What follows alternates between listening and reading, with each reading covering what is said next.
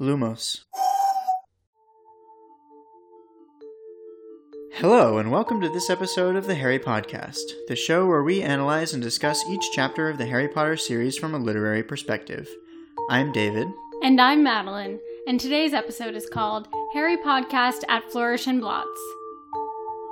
Today we will be discussing the selling of dark artifacts, Gilderoy Lockhart's first appearance, several herrings of the red variety, and Lucius Malfoy's deception.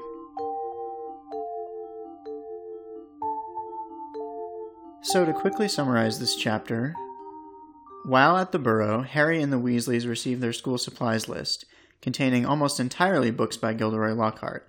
A few days later, the crew prepares to go to Diagon Alley and travel by Floo powder. Harry's first trip with Floo powder ends in him arriving at the wrong grate, instead landing him at Borgin and Burke's. As he is getting his bearings, Draco Malfoy and his father, Lucius, walk into the shop. Harry hides and overhears Lucius attempting to sell some dark artifacts to the shopkeeper, and escapes only after they leave. After bumping into Hagrid, Harry is returned to the Weasleys and Hermione, who has just arrived. They go to Flourish and Blotts to buy books, where Lockhart is signing copies of his autobiography. Lockhart spots Harry in the crowd and seizes him for a photo op, then makes the announcement that he will be serving as Hogwarts' new Defense Against the Dark Arts teacher this year. They again encounter Lucius and Draco, the former of whom goads Arthur Weasley into a fistfight on the shop floor. Hagrid breaks it up, and they return to the Leaky Cauldron before traveling by Floo back to the Burrow again. So starting off with the conversation that Harry hears between Draco and Lucius in Borgin and Burke's, Harry's hiding, half hidden in the Vanishing Cabinet, which we'll talk about later, and he hears Draco and Lucius come in, and they are talking about him. Surprise, surprise. Yeah, it's a really funny coincidence, actually. Draco is basically complaining to his father about how Harry gets special treatment from all the teachers, and he gets to play on the Quidditch team, and how Hermione is better than him in all their subjects. And Lucius seems really annoyed by this. Yeah, he seems really frustrated. Like, why are all these, mudbloods and just people, half-bloods, people that should not be famous and getting attention doing this? Yeah, and why are they performing better than my son? Right. Who's pureblood and should be better than them at everything. Right. Also in this conversation, we hear what Lucius is kind of worrying about in this moment. Right, so we mentioned he's selling dark artifacts to Borgin, but why is he doing that? Well, basically he's worrying that Arthur Weasley, who's been leading raids on a bunch of wizarding households looking for dark artifacts, might come knocking at his door soon, and he implies that if they were to find certain of these artifacts, he mentions poisons in particular, it might look bad for him. Mm-hmm. And so we can infer that he does have dark artifacts designed to torture muggles that he has or does still use and now needs to get rid of them because of these raids. Right. So speaking of dark objects, we have some foreshadowing of dark objects that we're actually going to see later. They're all in the Half-Blood Prince. They all feature prominently in that book. Mm-hmm. The first of which is the cursed necklace, which in the sixth book, Draco uses to try to kill Dumbledore and ends up cursing Katie Bell. Right, so I think what ended up happening there was Draco had Madame Rosmerta under the Imperious Curse, and she handed it off to Katie Bell in the girls' bathroom.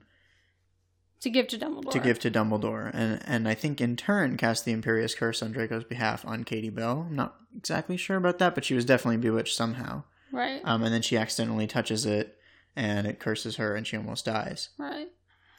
So we see this is one of the objects in Borgin and Burke's right now. The next one is the Hand of Glory.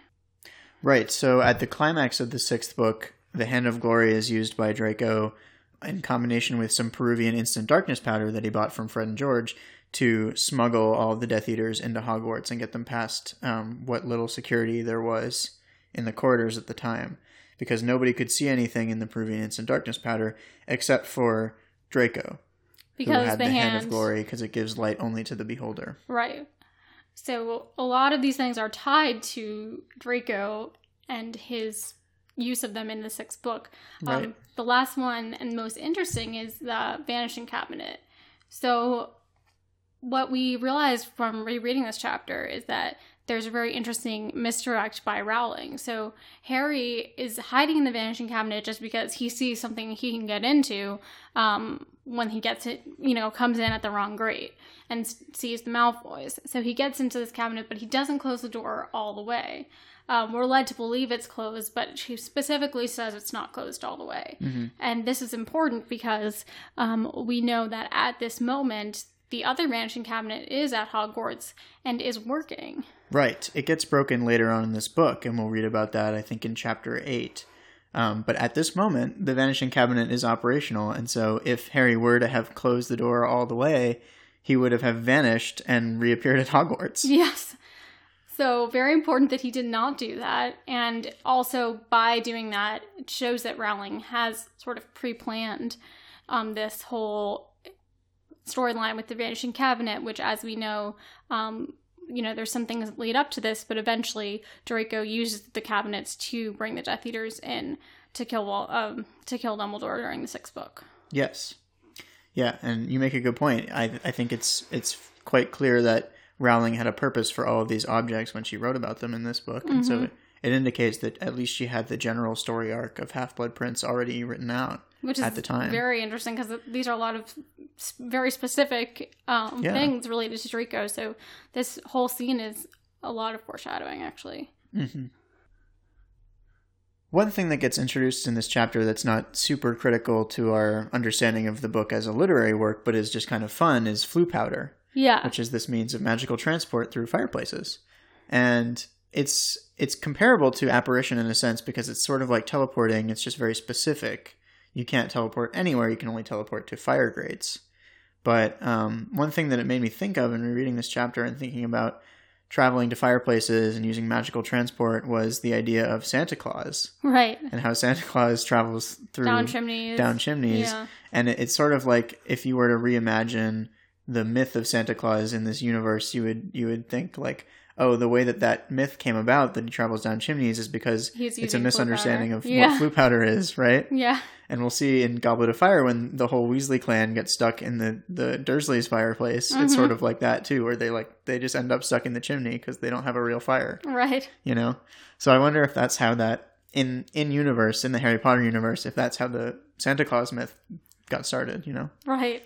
Yeah, it's pretty interesting, and just thinking about it as almost a prequel to apparition, at mm-hmm. least for us as readers, because we see, oh, this is cool, you can just say the name of a place and you can go there, but you do have to be using this Floo powder in the grates, and then apparition is, of course, much better than this as a transport. Mm-hmm.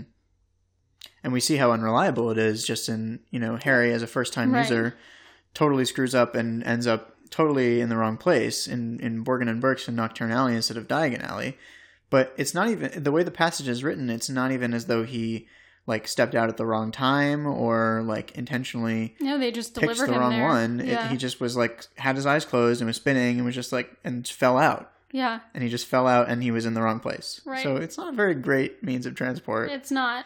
However, comparable to apparition, and splinching, it's also a lesser consequence, I suppose, depending on where you end up. That's true, and it definitely is a lot safer. A lot of wizards, they say, prefer Floo to apparition mm-hmm. for that reason. So before we get into more of the meat of the chapter, there are a few red herrings that are introduced in this chapter, either for mysteries in this book or in the series in general. So one example of that is Percy. Percy has kind of been acting weird since we were introduced to him in this book. Just kind of separating himself, isolating himself from the family. He's reading this book about prefects getting power and seems very ambitious in a way that sets him up to be maybe a sketchy character in this whole mystery that comes up in the book. Mm-hmm. And even though it just turns out that he actually has a girlfriend and that's why he's acting weird, it is interesting to think about the fact that it does in a way foreshadow his separation from the Weasleys and his ambition in terms of the ministry mm-hmm. and his later, betrayal of them. Yeah, and I think that's something that we noticed last chapter, but it's important to recognize that every time that we interact with Percy, there are these little hints and clues. Mm-hmm. And I think especially Ron, who is sort of sensitive to this as Percy's brother, gets the sense that Percy is like different than all the other Weasleys and that he is more ambitious than them and that he would sell them out depending on if it was the right price. You know, so it's important to be cognizant of all of that going forward, and every time we see him be thinking about, you know, what's his motivation here and what is he thinking about. There's another one that comes up in this chapter that's a pretty interesting red herring considering what the rest of the book, how the rest of the book plays out, which is that Hagrid shows up in Nocturne Alley and he finds Harry there, which is very fortuitous for Harry because he's lost and confused. But Hagrid also doesn't have a great explanation for being there, and when Harry asks him about it, he kind of acts shifty. Yeah, he seems like he doesn't want to talk about it, and... Yeah. And in context, the reader is obviously supposed to think, like, hey, something is up with Hagrid, he's not being honest here. And we know from the previous book that Hagrid is known for maybe doing some illegal dealings in the magical world, meeting with characters in sketchy pubs, things like that, when he got Norbert. So, you know, we do wonder about him that he could be doing something there that he shouldn't be. That's a great point. It definitely sets him up to be sort of a guy who might be doing some under-the-table dealings at this moment in time and just doesn't want to talk about it with Harry. But we'll see later on in this book, he becomes the subject of an investigation and is eventually taken off to Azkaban. Right. Because they think that he's the one who reopened the chamber, assuming that he did it 50 years ago as well. Right. And so it sets him up to be a good red herring for the reader to be like, oh no, maybe it really was Hagrid. Especially when the reveal happens, when Tom Riddle's diary reveals that Hagrid did it the last time. And then, of course, we find out that's not really true. The last red herring we noticed was Draco, who, of course, actually, you know, leads to some genuine foreshadowings of later in the series, but there is a red herring of him being involved in this current mystery. So, in last chapter, we already had Fred and George speculating with Ron and Harry that Draco may have been the one to send Dobby and warn Harry not to go back to school because he doesn't like Harry, and he's talking about how he's jealous of Harry and Hermione in this chapter. So his actions are kind of supporting that theory right now, and you know, and then we get to the twist where it is Lucius, but it's not Draco. He has no knowledge of any of this. So right now it's just some of that is being supported in this chapter. And of course, Harry and company spend the bulk of this book investigating Draco. Right. And then only to find out that Draco is just as confused and bewildered as they are, but with a different attitude. He's like, oh, I wish I knew who it was. I could help them. Which is a contrast again to the sixth book, which is interesting seeing this book as a contrast to the sixth book in general, because we see, you know, Harry does investigate Draco in the sixth book, and again, everyone's like, no, it's not Draco. Like, we've always thought it's Draco. Like, it's not him, then it is him. So it's kind of an interesting comparison. In many ways, I think this book is a foil for Half-Blood Prince. Yeah. A lot of the same objects keep coming up over and over. And it's more of a mystery than... Those two books are more mystery than I think any other. It's possible. I mean, definitely they have more of a whodunit kind of thing. Yes, right. Yeah, it's a good point. I think we'll probably see a lot more parallels between them as we keep going. So next we want to talk about one of the most interesting characters that's introduced in this book, and his first appearance, which is Gilderoy Lockhart. So what do we learn about Gilderoy Lockhart in this chapter, and what did we already know? Well, we already knew that he was very handsome and popular, and that people, like a lot of women and Molly, were very into him. We also know at the beginning of this chapter that all of his books are assigned to the second years for school. Right, so what Fred assumes based on that is that whoever the dark arts teacher is a witch and is probably a big fan of Lockhart's. But in fact, we see that it is Lockhart himself who is the new Defense Against the Dark Arts teacher, and he has assigned nearly all of his books as necessary reading for the students. So that tells us a lot about him already. It tells us that he is very vain. He's attention-seeking and fame-seeking. He's opportunistic and clever. He spots Harry in the crowd and thinks this will be a great photo op. He even says, together you and I are worth the front page. and he uses anything he can get to get attention and celebrity status. We know that he has written a lot of books, so he's prolific, he's clever, he's seen as an expert in everything by the wizarding community. He purports to be a big adventurer and, has seen everything that there is to see. Right. But we will soon find out that that is pretty fraudulent. It is, and I think we have all had professors who've assigned their own books, and we know how annoying that is, but this is Lockhart assigning exclusively all of his books, so that's clearly a level of vanity and narcissism that is not common. But is probably, it's a caricature of real life. Yes, definitely a caricature of real life. And it seems like, he is, as we said, opportunistic. He thinks he can use this fight that we're going to talk about between Lucius and Arthur to get publicity, connected to himself. He feels like any publicity is good publicity in a way. And he also believes that, Harry is famous and he must feel the same as I do. He must want this fame, which we see is not true. Yeah, and in fact, he believes that Harry is fame-obsessed like him. Right. And that everything that Harry does, he does for attention, which is almost the opposite of true. And this actually ties into Ginny's character, because this is the first time that Ginny really talks in front of Harry, and she actually defends Harry when people are making fun of him and saying, oh, Harry, what did they even say? Sorry. It's okay. Well, when Draco is sort of goading Harry and the Weasleys, he says, you can't even go into a bookshop without making the front page. Right. And Ginny says, he didn't want all that, leave him alone. And so that shows that, not only that, she likes him, but she doesn't like him because he's famous. She cares about him and she really knows him in a way because Harry doesn't like this fame. Yeah, she gets that he doesn't care about the attention, that he doesn't want the attention for defeating Voldemort, that it makes him uncomfortable. And she really senses that, I think, because she hasn't spent a ton of time with Harry. It just is sort of a thing that she notices, that he's uncomfortable when they're taking that picture together. And it's another element of Ginny's character that we are just slowly learning about, which, just gives us more insight into her character throughout this book, that it's very important. Okay, so we have a lot of questions about Lucius and his motivations, but first we do see that he picks a fight on purpose with Arthur. So as we said before, Arthur is the head of the Muggle artifacts portion of the ministry, and they are conducting raids, and so they clearly have very different ideas about what disgraces wizard kind, and can kind of be seen as a microcosm for Voldemort's ideology versus the wizarding community at large, or, people that are accepting of Muggle-borns and people that believe purebloods are the only people that should be allowed. So he clearly picks this fight on purpose. He's been waiting to kind of get back at Arthur. He knows that he's kind of screwed. He's already selling some of his stuff, and he's angry. So that's one part of it. And we do know that in the aftermath of the fight, he picks up Ginny's books and slips the diary, Tom Riddle's diary, into her cauldron. Mm-hmm. So we know that this happens.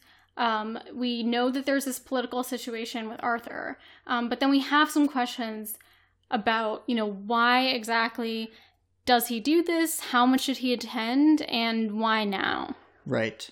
So with the whole political situation thing, I think there's something else about why he picks the Weasleys and why he picks Ginny, which is that, the Malfoys, especially Lucius Malfoy, see other purebloods that cavort with Muggles to be basically blood traitors. Mm-hmm. And that they're just as bad as Muggles. If they're, betraying wizard kind by, doing commerce with them and being friends with them, that it's a betrayal of wizard kind. And this is a historical prejudice that goes back centuries to when wizards were actually being persecuted by Muggles. But the fact that it still exists today, a lot of wizards see that as unacceptable, right? So that's why there's so much tension between Lucius and Arthur in particular. And that's why he feels like he needs to get back at him, and why he picks Ginny to target with this. So he knows that Tom Riddle's diary is a weapon that can be used against Hogwarts, and he knows that it will open the Chamber of Secrets again. He probably doesn't know, I think we can say with certainty that he doesn't know that it was a Horcrux, that it was a piece of Voldemort's soul, because there's no way he would have been so careless with it if he had known. Right. And Voldemort really doesn't tell anybody about the Horcruxes as a rule. So he definitely knows that it's a weapon. He plants it with Ginny intentionally so that she will open the chamber and start killing Muggleborns. And then she'll be blamed. Arthur will be disgraced. And his whole pro-Muggle wing of the Ministry will be thrown into disarray. That's his plan. Yeah, so we can assume that that's his plan. And we wonder, how long was this planned? How long did he want it to specifically be the Weasleys? I mean, we can assume that that is his plan and that he has all these different tactics going on. But we kind of wonder how far he expects it to go. Yeah, so I think he expects it to go about as far as it did. I don't think he could predict all of Tom Riddle's memory behavior. But because obviously Tom Riddle's memory behaves differently than you would think he would. When he opened the chamber the first time, it was just like, let's unleash it on all the Muggleborns and try to kill as many as we can before we get caught. This time around, there isn't really a pattern to the attacks until Tom Riddle realizes that he can try to use it to get to Harry. Right. And then in that particular way, that's why he takes Ginny into the Chamber of Secrets at the end of the book as sort of a bait to get Harry to go down there and confront him. Right. But Lucius clearly didn't want that to happen. He just wants it to go and kill a bunch of Muggleborns. So obviously he didn't fully understand what the consequences of unleashing this weapon were or how it would work, but he had a sense of how it would work. Yeah, and then on top of that, we can wonder, why now? Wondering if it's possibly connected to his conversation, with Draco at the beginning.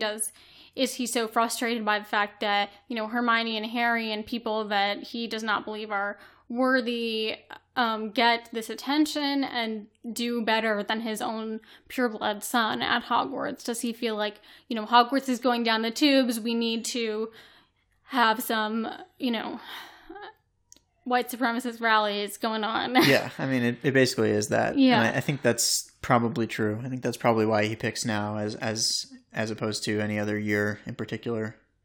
And there was one other thing that I wanted to bring up regarding this, which was there's like sort of a biblical allegory and connection here to the idea of like the snake in the Garden of Eden and like original sin.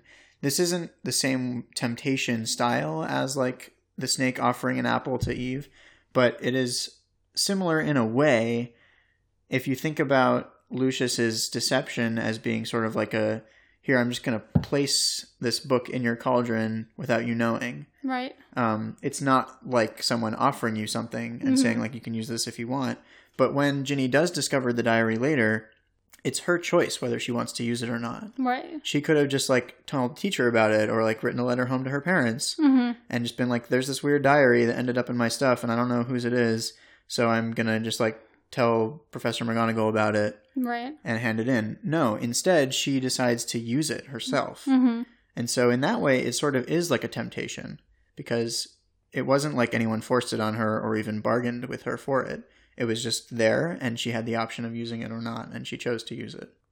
Yes, and another thing about what did Lucius know or how much did he plan, is he alone in planning this? Because if we're correct about what we believe his plans are, this is a pretty big deal and a pretty big plan that he has. And, did he plan it alone? Dobby clearly knows about it, so he's clearly either overheard or had Lucius speak directly to him about it. Probably overheard, but Draco doesn't know anything about it. Right. And he never does. So, is it Lucius? Is it Lucius and Narcissa? Is it Lucius and some other people, other Death Eaters? I mean, are there other people involved? Is he kind of this evil mastermind, or is just someone who's kind of, thought this was a cool idea and is trying to do it? I think one of the interesting things about Lucius is he is very clearly very smart. Yes. He is good at planning. He is sort of a mastermind, but he also does make mistakes and he doesn't always think things through completely. And I think part of that is that he doesn't have like a big brain trust of people that he can always talk to about and plan stuff with. Oh, and yeah, one thing I'm thinking about now is, he is in a disgraced position with Voldemort. He doesn't even, probably know or believe that Voldemort is still even around, and that's what Voldemort accuses him of later. And maybe he is trying to maybe curry some favor with him by doing this, maybe saying, if this is true, I need to gain myself more power, and maybe he would be willing to take credit for the opening of the Chamber of Secrets within his own community to gain some status. Right. Of course, not understanding that when Voldemort does return, I'm sure he's going to be pretty upset to hear that one of the pieces of his soul is now destroyed. Gone. Exactly. Well. So, yeah, I think one of the things about Lucius is that he's sort of a tragic figure in a sense. He's obviously not a good guy, but all of his plans seem to fail at the last minute for some unforeseen reason. In this case, because he doesn't realize that the Tom Riddle in the diary is actually a piece of Voldemort's soul and is sentient and wants to go after Harry Potter more than anything. So, yeah, I mean, I think that's a thing that will keep coming up about Lucius over and over, as we're going to see. Thank you all for listening to Harry Podcast at Flourish and Blotts. We hope you've enjoyed our discussion of this chapter. Feel free to email us at contact@theharrypodcast.com with any questions or comments you have.